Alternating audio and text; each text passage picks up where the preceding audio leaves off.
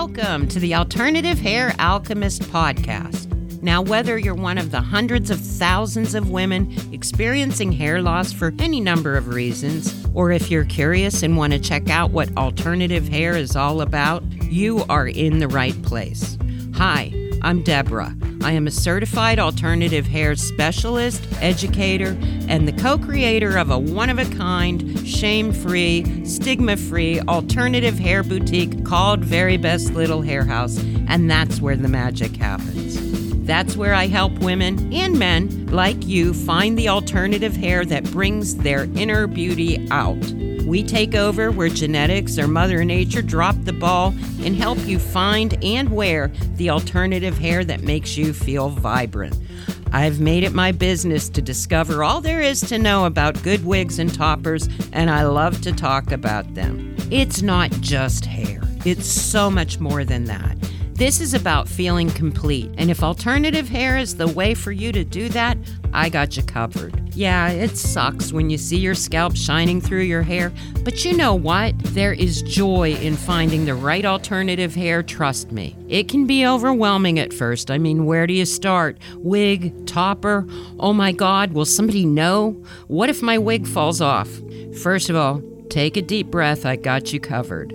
This podcast addresses all things alternative hair. It's not always as easy as just finding a wig and putting it on, so I'm going to give you a tell-it-like-it-is viewpoint from what I see firsthand. I've been through it all: stress, hair loss, alopecia, chemo, so I started my own journey about 20 years ago, and at that time I had nobody to talk to or get advice from, so I am here for you. And I can tell you this, even on my best natural hair day, I never looked or felt as confident as I do in my alternative hair. And now, after 5 years of helping people in my shop get over that fear and get out there, I am bringing this to you to inspire, empower, and educate you.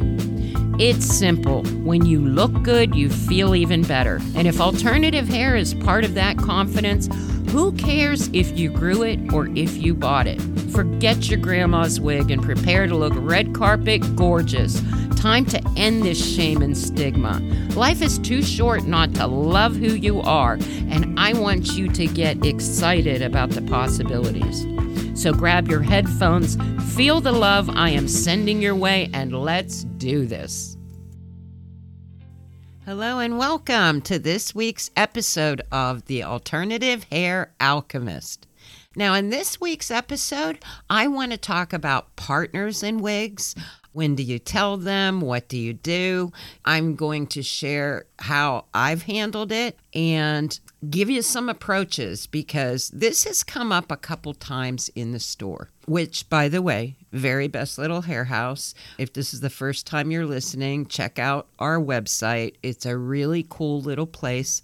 It came about because I have hair loss and wear alternative hair myself, and I wanted to create a cool, shame-free zone where you can find the best, where the help knows what they're talking about, and to make you feel comfortable when shopping for alternative hair. And I love what I do. It is so rewarding. I was a registered nurse for almost 35 years, and I can tell you I have the best days of my life at the shop because alternative hair can make a difference. And that is where the alchemy part comes in. I have, and so does Chris, a real talent for helping find the right hairpiece, and not just that, empowering you with a little knowledge on how to wear it with confidence, how to take care of it, and all that good stuff. So when we discuss partners in wigs, it's going to bring up some of the very, very unnecessary shame and stigma that has to do with hair loss. So anytime you're discussing hair loss or thinking about hair loss, I mean, first of all, there is a lot of unnecessary shame that goes along with hair loss that I see. I've been able to work through it, especially now with the shop, because I will take my wig off and share how I shave my head now. alopecia areata, which is not something I did not have the confidence to do until we opened the shop, but that's a whole nother subject in itself. So I'm trying to think of how it first came up. I think Chris works right alongside me in the shop. And when I was getting wigs or something out of the back room, I think either the client or the visitor said to him, like, "Did you know she wears a wig?" And I was kind of flabbergasted that actually that would occur, but I guess it's really more common than I thought. A couple people have asked me when the right time is, so we're going to talk about some of those options and some advice behind it. You know, how you handle it is totally up to you. But first of all, I have to say, if you can't be honest in your relationship, it's probably not the right one. And you might not want to hear that, but I'm at the point in my life, and I want you to get in the point of your life that you are not willing to accept something less than total and complete love. Okay, so I understand if it's a subject you don't want to approach, but nonetheless, it's going to come up sooner or later. So, let's discuss some of the ways you could possibly handle it. Now, if you're early dating, like even the online thing and just sending pictures and haven't met in person, I would say send them more pictures than not. I mean, send them with your wig, without your wig. There's a million ways you can work up to it. But bottom line, if it's just an online romance, why tell them at all? It's best to get to know somebody. And I only say that not because you shouldn't tell them, but because there are a lot of people that just aren't up to speed with it. And why subject yourself to somebody's reaction if it's not going to be an issue anyway? So now, if you're casually dating, again, that is up to you. I would hope that you could find a level of comfort with this person, that you could approach even just the subject. Another way, as you're dating along a little more, you could work it in like I have a wig, right? Or that I wear a wig. And when you ask it in that way, I'll tell you, because I've had this reaction a couple of times along my life.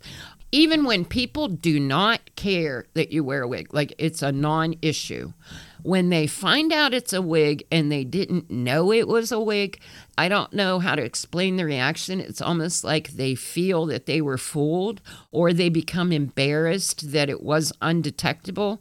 And I just mentioned that because it took me a long time to figure out that that's what that reaction was about. So some people feel it's their thing if they feel that they were fooled and have a hard time with it. But it's also quite a compliment if they didn't know it was a wig. So you're at least doing something right.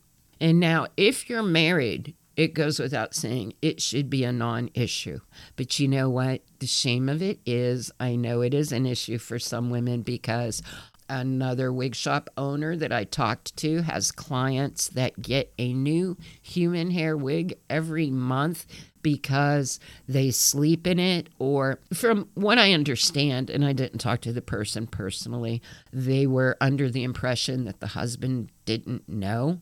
And I have to say at that, I kind of wonder if there's some underlying denial that somebody else doesn't know. But anyway, my point is that if you're taking it to that extent, if you're sleeping in it or whatever, you may need to look at getting more accepting of yourself. And I know it's easy for me to say, but when you think about hair loss this way, or anything that you don't like about yourself, first of all, you didn't do it on purpose, correct? I mean, nobody does anything to deserve hair loss. So why are you blaming yourself? I came to this realization myself maybe 6-7 years ago, shortly before I decided to open the store. But it hit me one day. It's like, why am I feeling bad about myself? I didn't do anything to do this. And from there, I was able to process it to where it's just a thing. It wasn't always that easy. I have alopecia areata. It will fall out at times, like in huge clumps. So along the way, after I opened the shop, other people that shaved their heads gave me the courage to do that. And I'll tell you, once I've done that, I've never looked back. It involves you coming to the realization that you're probably going to be wearing a wig anyway. So it's just easier to care for and to deal with. It makes a lot of wigs really easy to wear. The only thing I'll tell you right now, it's cold when you get out of bed at night. So make sure that you have your headwear or whatever. I like the Christine headwear. Keep that handy because it does get cold. But your partner should love you no matter what. And we call it date night here, or Chris does when he shaves my head. And I shave my head for more than one reason now, but one of the reasons is because I understand when women come to the shop, they are feeling vulnerable when they take their wig off. So I take mine off sometimes, first of all, to show people how I use wig tape as the only thing that I help brace my wigs with, but that, again, is another episode. But the response has been really quite pleasant. People are like, oh, you look cute like that. I would just wear it if I looked like that. And you know what? Gets right back to the same thing. Like, I appreciate the compliment, but I enjoy my wig, okay? I love them. So I look forward to wearing them. And you know what? That's okay too.